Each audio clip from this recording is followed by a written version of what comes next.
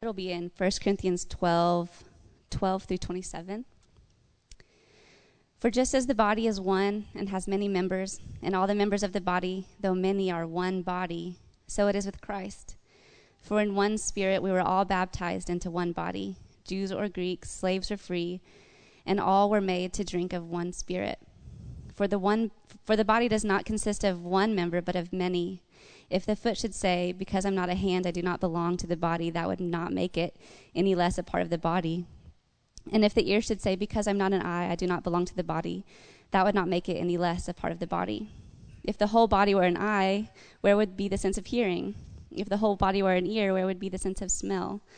But as it is, God arranged the members in the body, each one of them, as he chose. If all were a single member, where would the body be? As it is, there are many parts, yet one body. The eye cannot say to the hand, I have no need of you, nor again the head to the feet, I have no need of you. On the contrary, the parts of the body that seem to be weaker are indispensable, and on those parts of the body that we think less honorable we bestow the greater honor. And on our unpresentable parts are treated with greater modesty, which our more presentable parts do not require. But God has so composed the body, giving greater honor to the part that lacked it, that there may be no division in the body, but that the members may have the same care for one another. If one member suffers, all suffer together. If one member is honored, all rejoice together. Now you are the body of Christ and individually members of it. This is the word of the Lord. Amen. Hey, good morning. You guys doing okay? Thanks for being with us. I want to just say real quickly, if today's maybe your first time at Frontline, or you would describe yourself as someone that's doubting, wrestling with some of the claims of Christianity, this is a safe place for you, and it's okay to not have all the answers. It's okay to ask any question, and we're excited to walk with you and process some of those claims together. So thanks for being with us. Several years ago, my family got a membership at the YMCA, which is why I'm so buff today.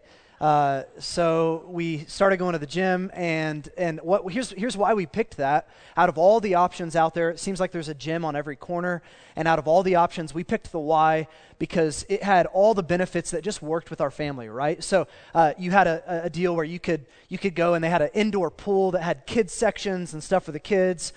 You had childcare available, so we would just like drop our kids off and then go on a date downtown.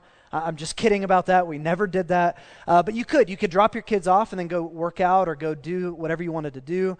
And then it just had all these other benefits that just worked really well. It was around the corner from where we used to live.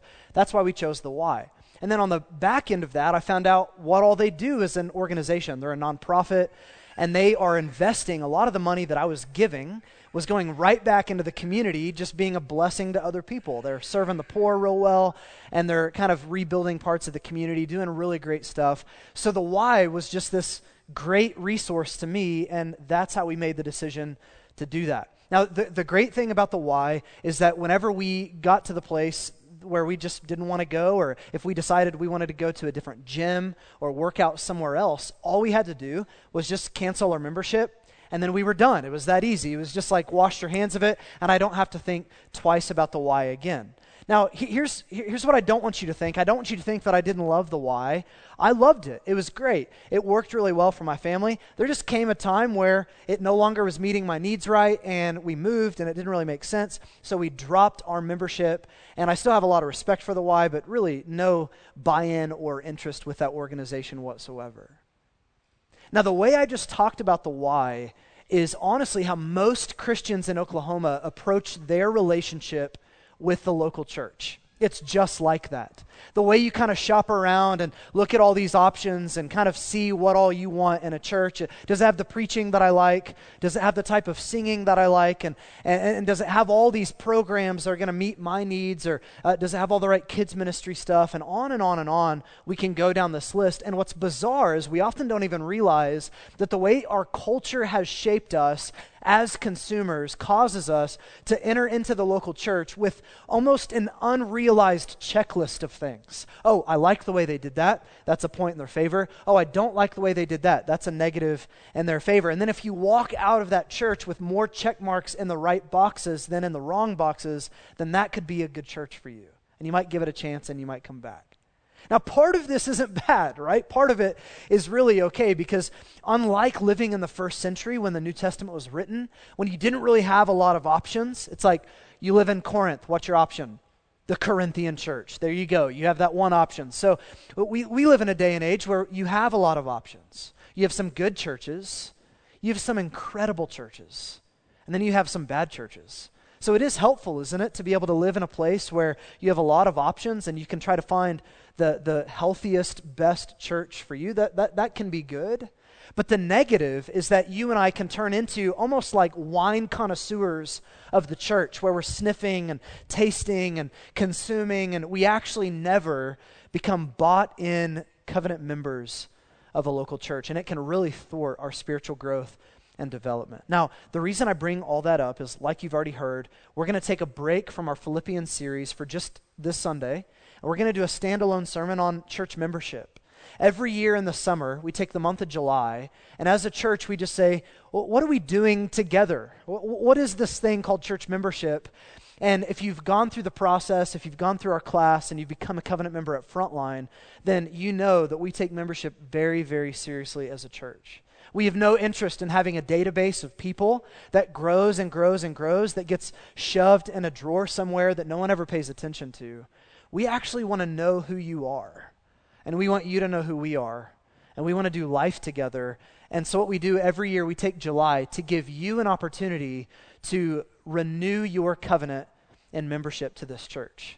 So that's what we're talking about today, and I just want to take a minute and unpack the why of church membership. Why does it matter to you and to me in 2018 in the culture that we live in? Why does church membership matter? So that's where we're headed, and I want to just start by giving you a definition of church membership, because I know this is something that you think about all the time. You know, Monday through Saturday, you're thinking about church membership. Not really. So let me just define this for you. Here you go. Church membership is a countercultural relationship with God and with Christians inside of a local church in which they make a covenant with each other to love God, love people, and push back darkness.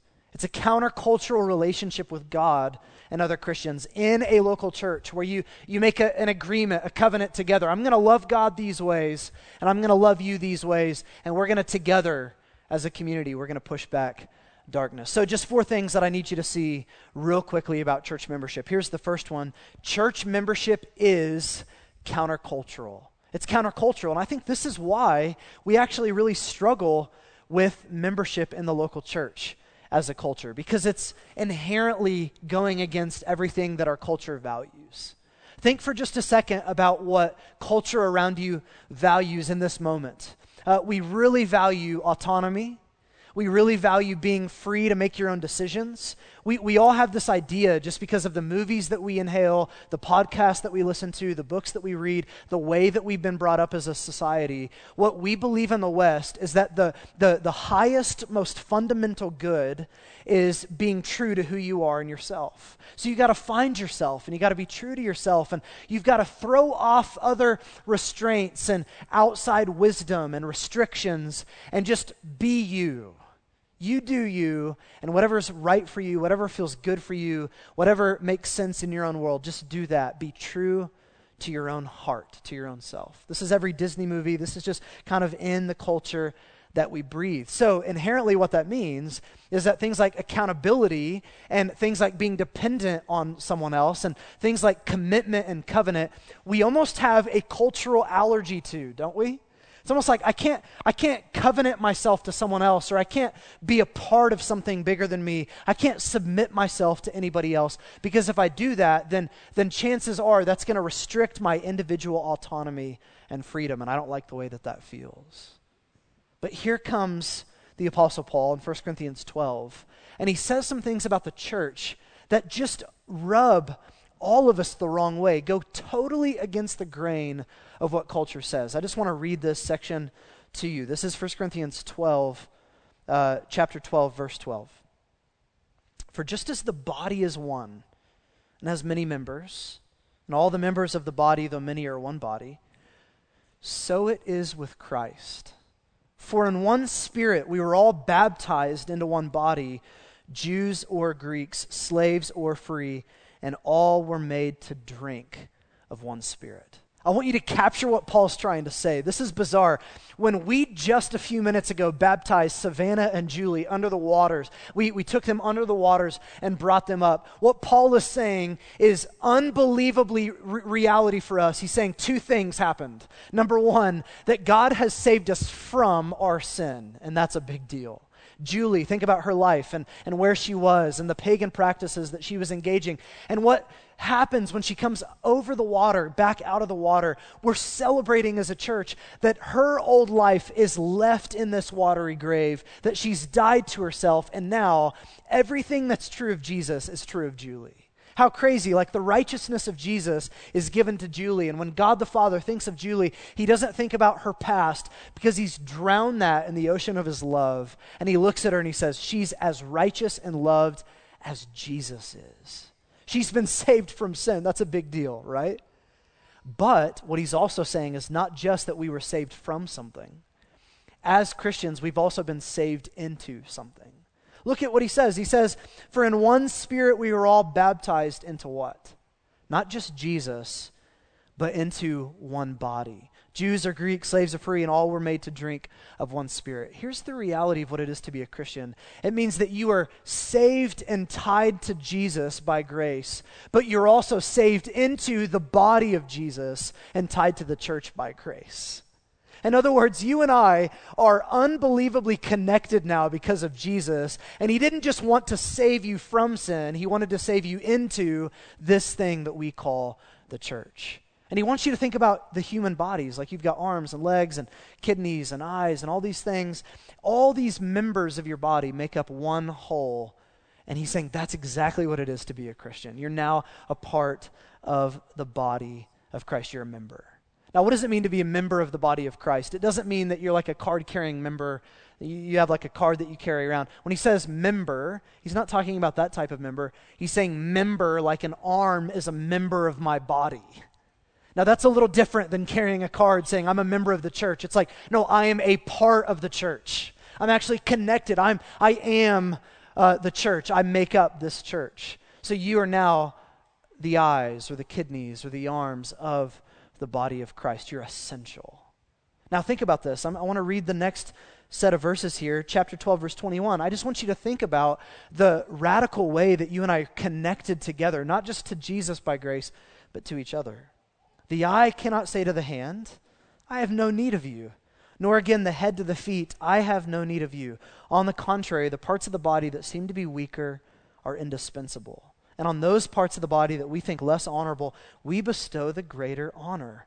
And our unpresentable parts are treated with greater modesty, which our more presentable parts do not require. Now listen to this. He says, but God has so composed the body, giving greater honor to the part that lacked it, that there may be no division in the body, but that the members may have the same care for one another. If one member suffers, all suffer together. And if one member is honored, all rejoice together. Now you are the body of Christ and individually members of it. What he's saying is so countercultural because we live in this cultural moment where it's like you do you and you don't belong to anybody else and you're only responsible for you, and if it's not hurting anybody else, then it's okay. And what Paul is saying is, well, actually, you're no longer an autonomous individual. That when you were baptized into Jesus and raised up out of that water, you know what happened? You joined the body of Christ. And you basically took your autonomous individual self and laid it down and became not just a forgiven saint, but someone that's now connected to other people in the church. So you're no longer this autonomous individual. You have a new identity as members of the body of Christ. But it's not just that. It's also, hey, you're no longer free to live however you want, because guess what? When you suffer, everybody else suffers. And when you are hurting, everybody else is hurting. And when you're rejoicing, everybody else can rejoice. We're so connected that actually your pain is my pain. And your sorrow is my sorrow. And your celebration and your joy, it's my joy. It's my celebration. That's how connected we are in Jesus. And it also means that just like any other part of your body, if I were to chop off my arm and throw it over in the corner, it's not like my arm is going to thrive. It's going to wither up and die. And what happens when we disconnect ourselves from the body of Christ, we no longer can get the type of life in Jesus that we were designed to experience, and we wither up and we start to slowly die. And just like if I were to cut my arm off and throw it in the corner, my body would miss that. My body would need that. Even though I could still function without my left arm, I wouldn't be able to function to the full capacity. And some of you in this room, you've bought into this weird lie that you just don't matter to the church, that you don't have any gifts, that you're not really supposed to do anything. You just kind of show up as a consumer. And I want to tell you that you are an arm or a leg or eyes or some other part of the body, and you do deeply matter to the life of this church. You do deeply matter. And we actually need your gifts. We need your connectedness to fully function the way that we're supposed to function. So, it's this countercultural relationship, being a member of the body of Christ. Now, here's something that often comes up at this point, a question that arises when we think about, I was saved not just from sin, but I was saved into the body of Christ. The question that arises is, if that's really true, then why does membership in a church matter? Like, if I'm already a member of the body of Christ, why do I have to go through some weird process with Frontline Church to become a member of Frontline Church? I mean, that doesn't make any sense. Jesus already did the work. I'm a part of the body. I'm good to go, right? Well, here's the second thing I want you to see, that church membership isn't just countercultural. Church membership is hyper local. Church membership is local. Here's the reality. Paul in 1 Corinthians 12, he's not writing to a generic group of Christians in a generic time frame with a generic culture, with generic leaders, and just saying, yeah, you're the church. No, he's writing to the Corinthian church. These were people with identities and names and individuals that are coming together. They had pastors and leaders that were overseeing them, and they had people that they could look at each other and go, yeah, we make up together the Corinthian church. See, what's crazy is the Bible talks about church in two ways. It doesn't just talk about church as this big spiritual thing, like the bride of Christ, or when Jesus in Matthew 16 says, I will build my church, and the gates of hell won't prevail. He's talking about the church as this really big, broad spiritual thing, but the Bible also talks about the church as this hyper-local reality that you and I are connected to, and you can't just pretend that the only thing that matters is the big spiritual thing, and the local thing doesn't matter at all. There are actually some evidence that they had this idea of covenant membership in the local church where they could look at each other and say, yeah, together we make up the church at Ephesus or the church at Corinth or the church at wherever. Together, this is who we are, and these are the things that we're going to do together. Let me just give you a few pieces of evidence that the New Testament had this concept of a local body of members calling themselves the church. Here's the first one.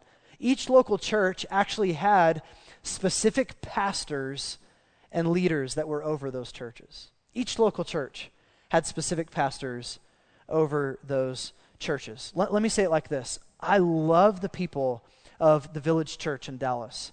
Matt Chandler and all those guys, those are good friends of ours. We love what they're doing. They're great people. And I'm so glad that at night when I go to bed, I don't have to think about the people of the Village Church. How are they doing? Are they sinning? Are they rejecting God? How's their marriage? How's their singleness? Are they being faithful sexually? Like, I don't have to think about that because they're not my people, and I'm not a pastor over people at the Village Church.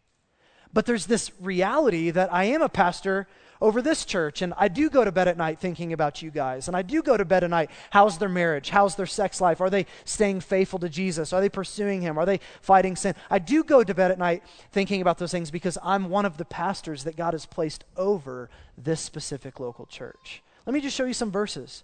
Hebrews 13, verse 7. Remember your leaders, those who spoke to you the word of God. Consider the outcome of their way of life and imitate their faith. You see, you're supposed to have such a relationship with the pastors of this church, if you're a member here, that you know who we are. And you can observe the outcome of our way of life and go, okay, this is what it looks like to follow Jesus. And I'm actually supposed to be in relationship with you. Like, the goal of being a pastor is not, I hope no one ever has my cell phone number, and I hope I can just kind of hide out in an ivory tower. The goal is you. That's why we're here. Here's another one, Hebrews 13, 17.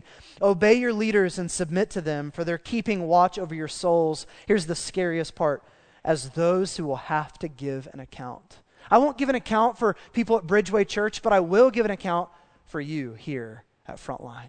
I'll stand before Jesus and say, this is what I did, right or wrong, to serve these people and to lead them and to teach them the truth and to disciple them and to lead them on mission. And then this is my favorite part of the verse as a pastor. I'm not going to lie to you. Let them do this with joy and not with groaning, for that would be of no advantage to you. He's like, just make their job easy, please. And I'm like, yes and amen to that. Please just do that for us, right? It's a great verse. I have it like over my bed. I'm just kidding, I don't. I should put it over my bed.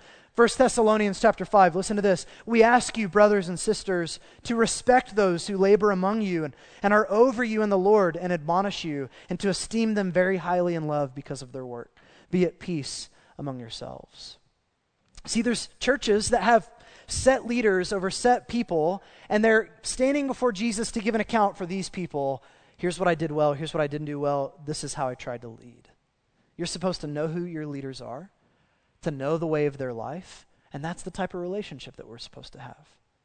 Here's the second thing that we see in the New Testament that kind of cues us to this idea of church membership. I don't know if you realize this, the church in Ephesus was the largest church in the first century. Several thousand people. Timothy was the lead pastor of this church, and Paul in 1 Timothy chapter 5, he's writing to Timothy, this young leader, and he's kind of encouraging him and giving him some directions. And at one point in chapter 5, he talks about a church roll. Did you know the first century they actually had a membership database, a roll of people that were a part of the church? And here's what he's saying. He's saying, there's widows in your church, and I want you to find all the widows that are over the age of 60 and meet all of these qualifications. And if they meet those qualifications, then I want you to take that money that you have as a church, and I want you to fund those widows. See, the widows in that culture were the most vulnerable, marginalized people in society. They didn't have 401ks or retirement plans or government assistance. And so literally, if their husband died, the most vulnerable person you could be in the first century was either an orphan or a widow. And so Paul's giving Timothy some instructions saying, hey, use your money, care for the most vulnerable people in your midst. And here's what I want you to do. Look through your database, find widows who are over the age of this age, meet these qualifications, serve them, help them. Timothy was supposed to know who were the widows and who weren't, how old they were, and did they meet these qualifications. He had a grid, despite having several thousand people in his church. He had a grid of here's who our members are, here's what's going on in life, they're married or they're single or this or that, and here's how we should care for them. It's an idea of church membership. And then finally, the third kind of cue that we have that you need hyper-local membership to do this thing well is the one another commands in Scripture. I just want you to think about this with me for just a minute. The one another commands. These are commands that are do this one to another, one another, one another. I don't know if you realize there are 59 one another commands in Scripture. 59 of them. Let me just show you a few of these. Be at peace with each other. Wash one another's feet. Doesn't mean then what it means now, right? Love one another, a bunch. Be devoted to one another in brotherly love. Honor one another above yourselves. Live in harmony with one another. Love one another. Stop passing judgment on another. Accept one another then, just as Christ accepted you. On and on and on and on and on we could go. Next slide. Those are beautiful. Next slide. Next slide. Right? I mean, this is amazing. I just want you to think about that for just a second. You are supposed to do that with the people in this room. I am supposed to do that with the people in this room. And that's so easy to do when I never show up or I'm not a part of a community group. Let me say it like this. Like, I love the people at Bridgeway Church. I love them. And sure, I'd bear their burdens, and yeah, I'd take care of them, and I'd outdo one another in showing honor. That's all great, because I don't know any of the people at Bridgeway Church. I'm sure they're wonderful, but I don't know them. But here's what happens. The second that you enter inside of a community group and you realize, oh my gosh, I actually don't like this person. I don't even want to be around this person. But somehow, in the grace and weirdness of what Jesus has done for me, he's not just forgiven me, but he's connected me to this person. And I'm now supposed to bear their burden and outdo them in showing honor, and consider them more important than myself, and love them, and give to them, and serve them. This is what you're supposed to do. And it's really easy when you don't know anybody and don't connect yourself and don't actually get involved in the messiness of life in the local church. I'll say it like this. When my wife and I started dating, it was so easy for me to love her well. It was so easy. It was like I was able to be so romantic and creative, and we did all these great things, and I was just like laying my life down for her because I did not live with her. And then we got married, and I realized all the problems that she has. I'm just kidding. They're my problems. I'm going to pay for that later. They're mainly my problems. But I realized that it's actually in getting close proximity with another person that all the stuff that was deep in my soul started to surface that I didn't want to pay attention to. Things like selfishness and greed and wanting to just be left alone and do my own thing. And I realized I was an introvert and just like would prefer to live on an island by myself for the rest of my life, right? And it's like, no one wants to be married to that guy, but she was, and we got to figure this out. And now now all of a sudden it's like, okay, I said I loved you before. I had no idea what I was talking about. I want to learn to love you now. I want to learn to do this with you now. And now it really matters. That's what it is to be a part of the church. You can think you're amazing. You can think you're godly. You can think you're spiritual. Oh, I read my Bible. I pray. Yeah. Join community, and then we'll talk about your sanctification.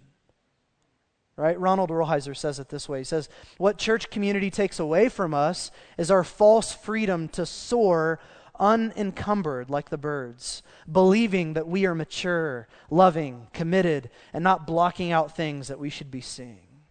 Real church going, soon enough, shatters this illusion and gives us no escape as we find ourselves constantly humbled as our immaturities and lack of sensitivity to the pain of others are reflected off of eyes that are honest and unblinking. Can I just be real with you for a minute? I think one of the reasons why white evangelicalism in Oklahoma struggles with this idea of racism and are we really that way, and have we really created systemic racism, and do we really have problems, is because we have homogenized ourselves to death, and we only get around people that look like us, think like us, talk like us, and we are not realizing that in Jesus' death and resurrection, he has actually connected you to other people who also believe in Jesus of different ethnicities and cultures, and you are so solidified with them that their burdens should be your burdens. And their cares should be your cares, and their plights and their struggles are now my plight and my struggle. Amen? And we struggle to see that and go, I don't know. Yet you can only struggle to see racism in your heart if you're not around someone that isn't like you. And you need that not just with the area of racism, you need that with every area of your life, and I need it too, or else we will not grow the way that we're supposed to grow. So church membership, it's not just countercultural, right? It's hyper local. Here's the third thing I want you to see. Church membership is covenantal. What does that word mean? It's not a word that we throw out as a culture very often. Let me explain it like this. One of my favorite stories in high school, I first read this story, and it became just a story that I loved, so much so that I got a tattoo of this scene on my arm because I love this story. It comes from the Odyssey. Any Odyssey fans out there? There's a section of that story where Ulysses is the Latin word, or Odysseus is the main character in the story. And Odysseus is on this journey home. And it's a difficult, strenuous, crazy journey with a lot of dangers. And he's nearing the end of his journey, and one of the people warned Odysseus. They said, hey, on your way home, you're going to pass by these sirens. And these sirens are going to be singing beautiful music, and they're beautiful, beautiful sirens, and everything in you is going to be drawn to them, but be careful, be warned. If you swim over to them, like every sailor has that ever swims by them, then you are going to be dashed against the rocks, and they're going to devour you. See, that was the sirens' tactic. They would sing beautiful music, and then sailors would swim over to them, not realizing that they're actually sitting on bones of dead sailors. They would grab these sailors, dash their bodies against the rocks, and devour them. And so Odysseus, he does something interesting. He plugs his men's ears with wax so that they can't hear the siren call. And he has them row by the sirens. But before they get there, he says, here's what I want you to do. There's a part of me that really wants to hear the sirens sing. So tie me to the mast. I want you to tie me to the mast.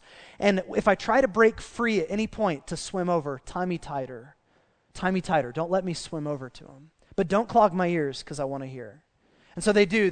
They sail right by. And Odysseus in the story, he's straining to break from the bonds. He wants to get free from the ropes, but he can't. He can't. But he's hearing the siren call, and his heart is drawn to the sirens, but he's tied to the mast, and he can't get there. And he safely makes his way eventually home, getting back to his family.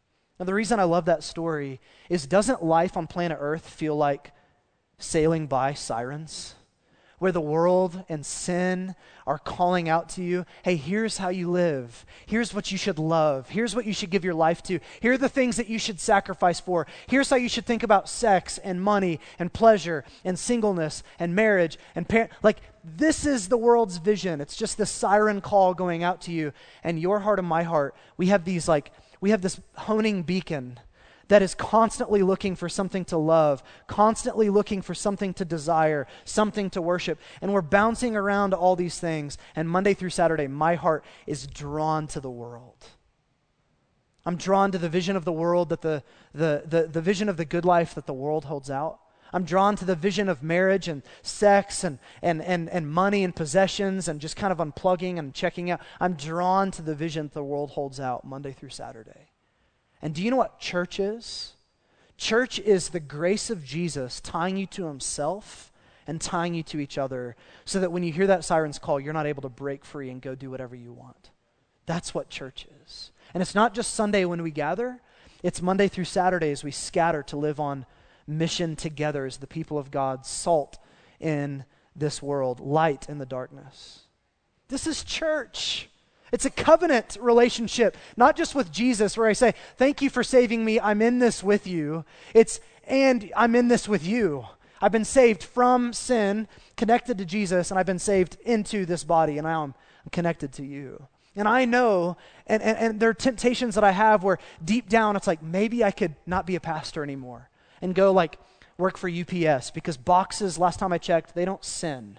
Right? So I could just drive boxes all day long and I wouldn't have to deal with sin. It'd be great, right? And maybe I could leave Jesus, and I have these moments where it's like, maybe I could just run away and just go live with my own heart, my own sinful desires. And in the back of my head, I'm like, thank you, Jesus, that I'm tied to you and I'm tied to the body. And I know that if I were to run and live in sin, I know that you would be knocking at my door. I know that you'd be in my living room. I know that you'd be sitting with me, processing and calling me to repentance. And it is the thing that ties us to Jesus by his grace. It's a covenant that we make. It's a lot more like marriage than it is having a membership to the Y. Let me read this by Ronald Rolheiser. Church involvement, when understood properly, does not leave us the option to walk away whenever something happens that we do not like. It is a covenant commitment like a marriage, and it binds us for better or worse. Now, I just want to quickly say, it's not like if you're a member of this church, gotcha, you're stuck forever. That's not what I want you to hear. But in our culture, we have a major problem with the second something happens that rubs me the wrong way. You say something that I don't like, or you do something I don't like, then I'm out. We do this in marriage. We do this in relationship with each other. And we do this with relationship to the church that Jesus loves so much. It's more like a marriage than it is having a membership at the Y. Last thing I want you to see, and I'll be done. Church membership, it's not just covenantal, it's essential. It's essential. Now, what do I mean by essential? Well, let me tell you what I don't mean. I don't mean that in order to really be a Christian, you have to be a member of a church. Because membership is not the thing that saves you. Jesus is the thing that saves you. Amen? So it's not being a part of a local church that saves you.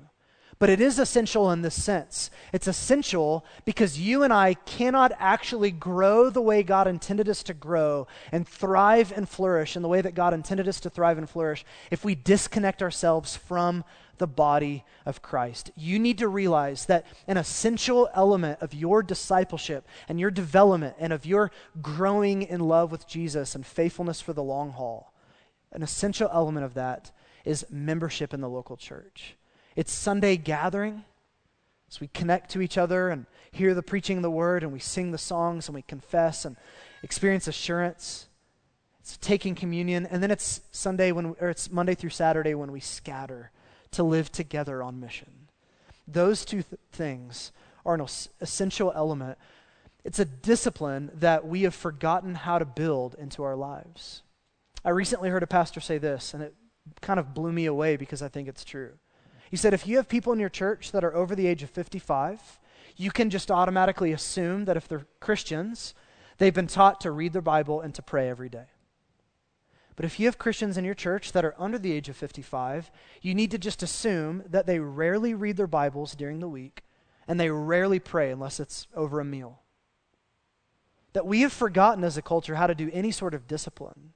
And I love that there's this emphasis on grace because Christianity is it's a story of grace. It's not about what we do. It's about what Jesus has done. It's not about what I offer or contribute. It's about what Jesus did in his life, death, and resurrection. But we have forgotten that grace is not a pass to not have any sort of activity in our relationship with Jesus or each other. We've forgotten that grace actually empowers a life of discipline. It empowers a life of killing sin. It empowers a life of holiness. It empowers a life of, I want to follow him and do what it takes. I want to read my Bible. I want to pray. And I want you to realize that showing up on a Sunday is one of the most beautiful, vital, important things you can do for your heart with Jesus. I don't know if you could resonate with this, but if it weren't for the Sunday gathering, if it weren't for what we're doing in this moment, I don't know if I could stay following Jesus faithfully for the long haul. You have no idea how you minister and bless me on a Sunday when I walk in.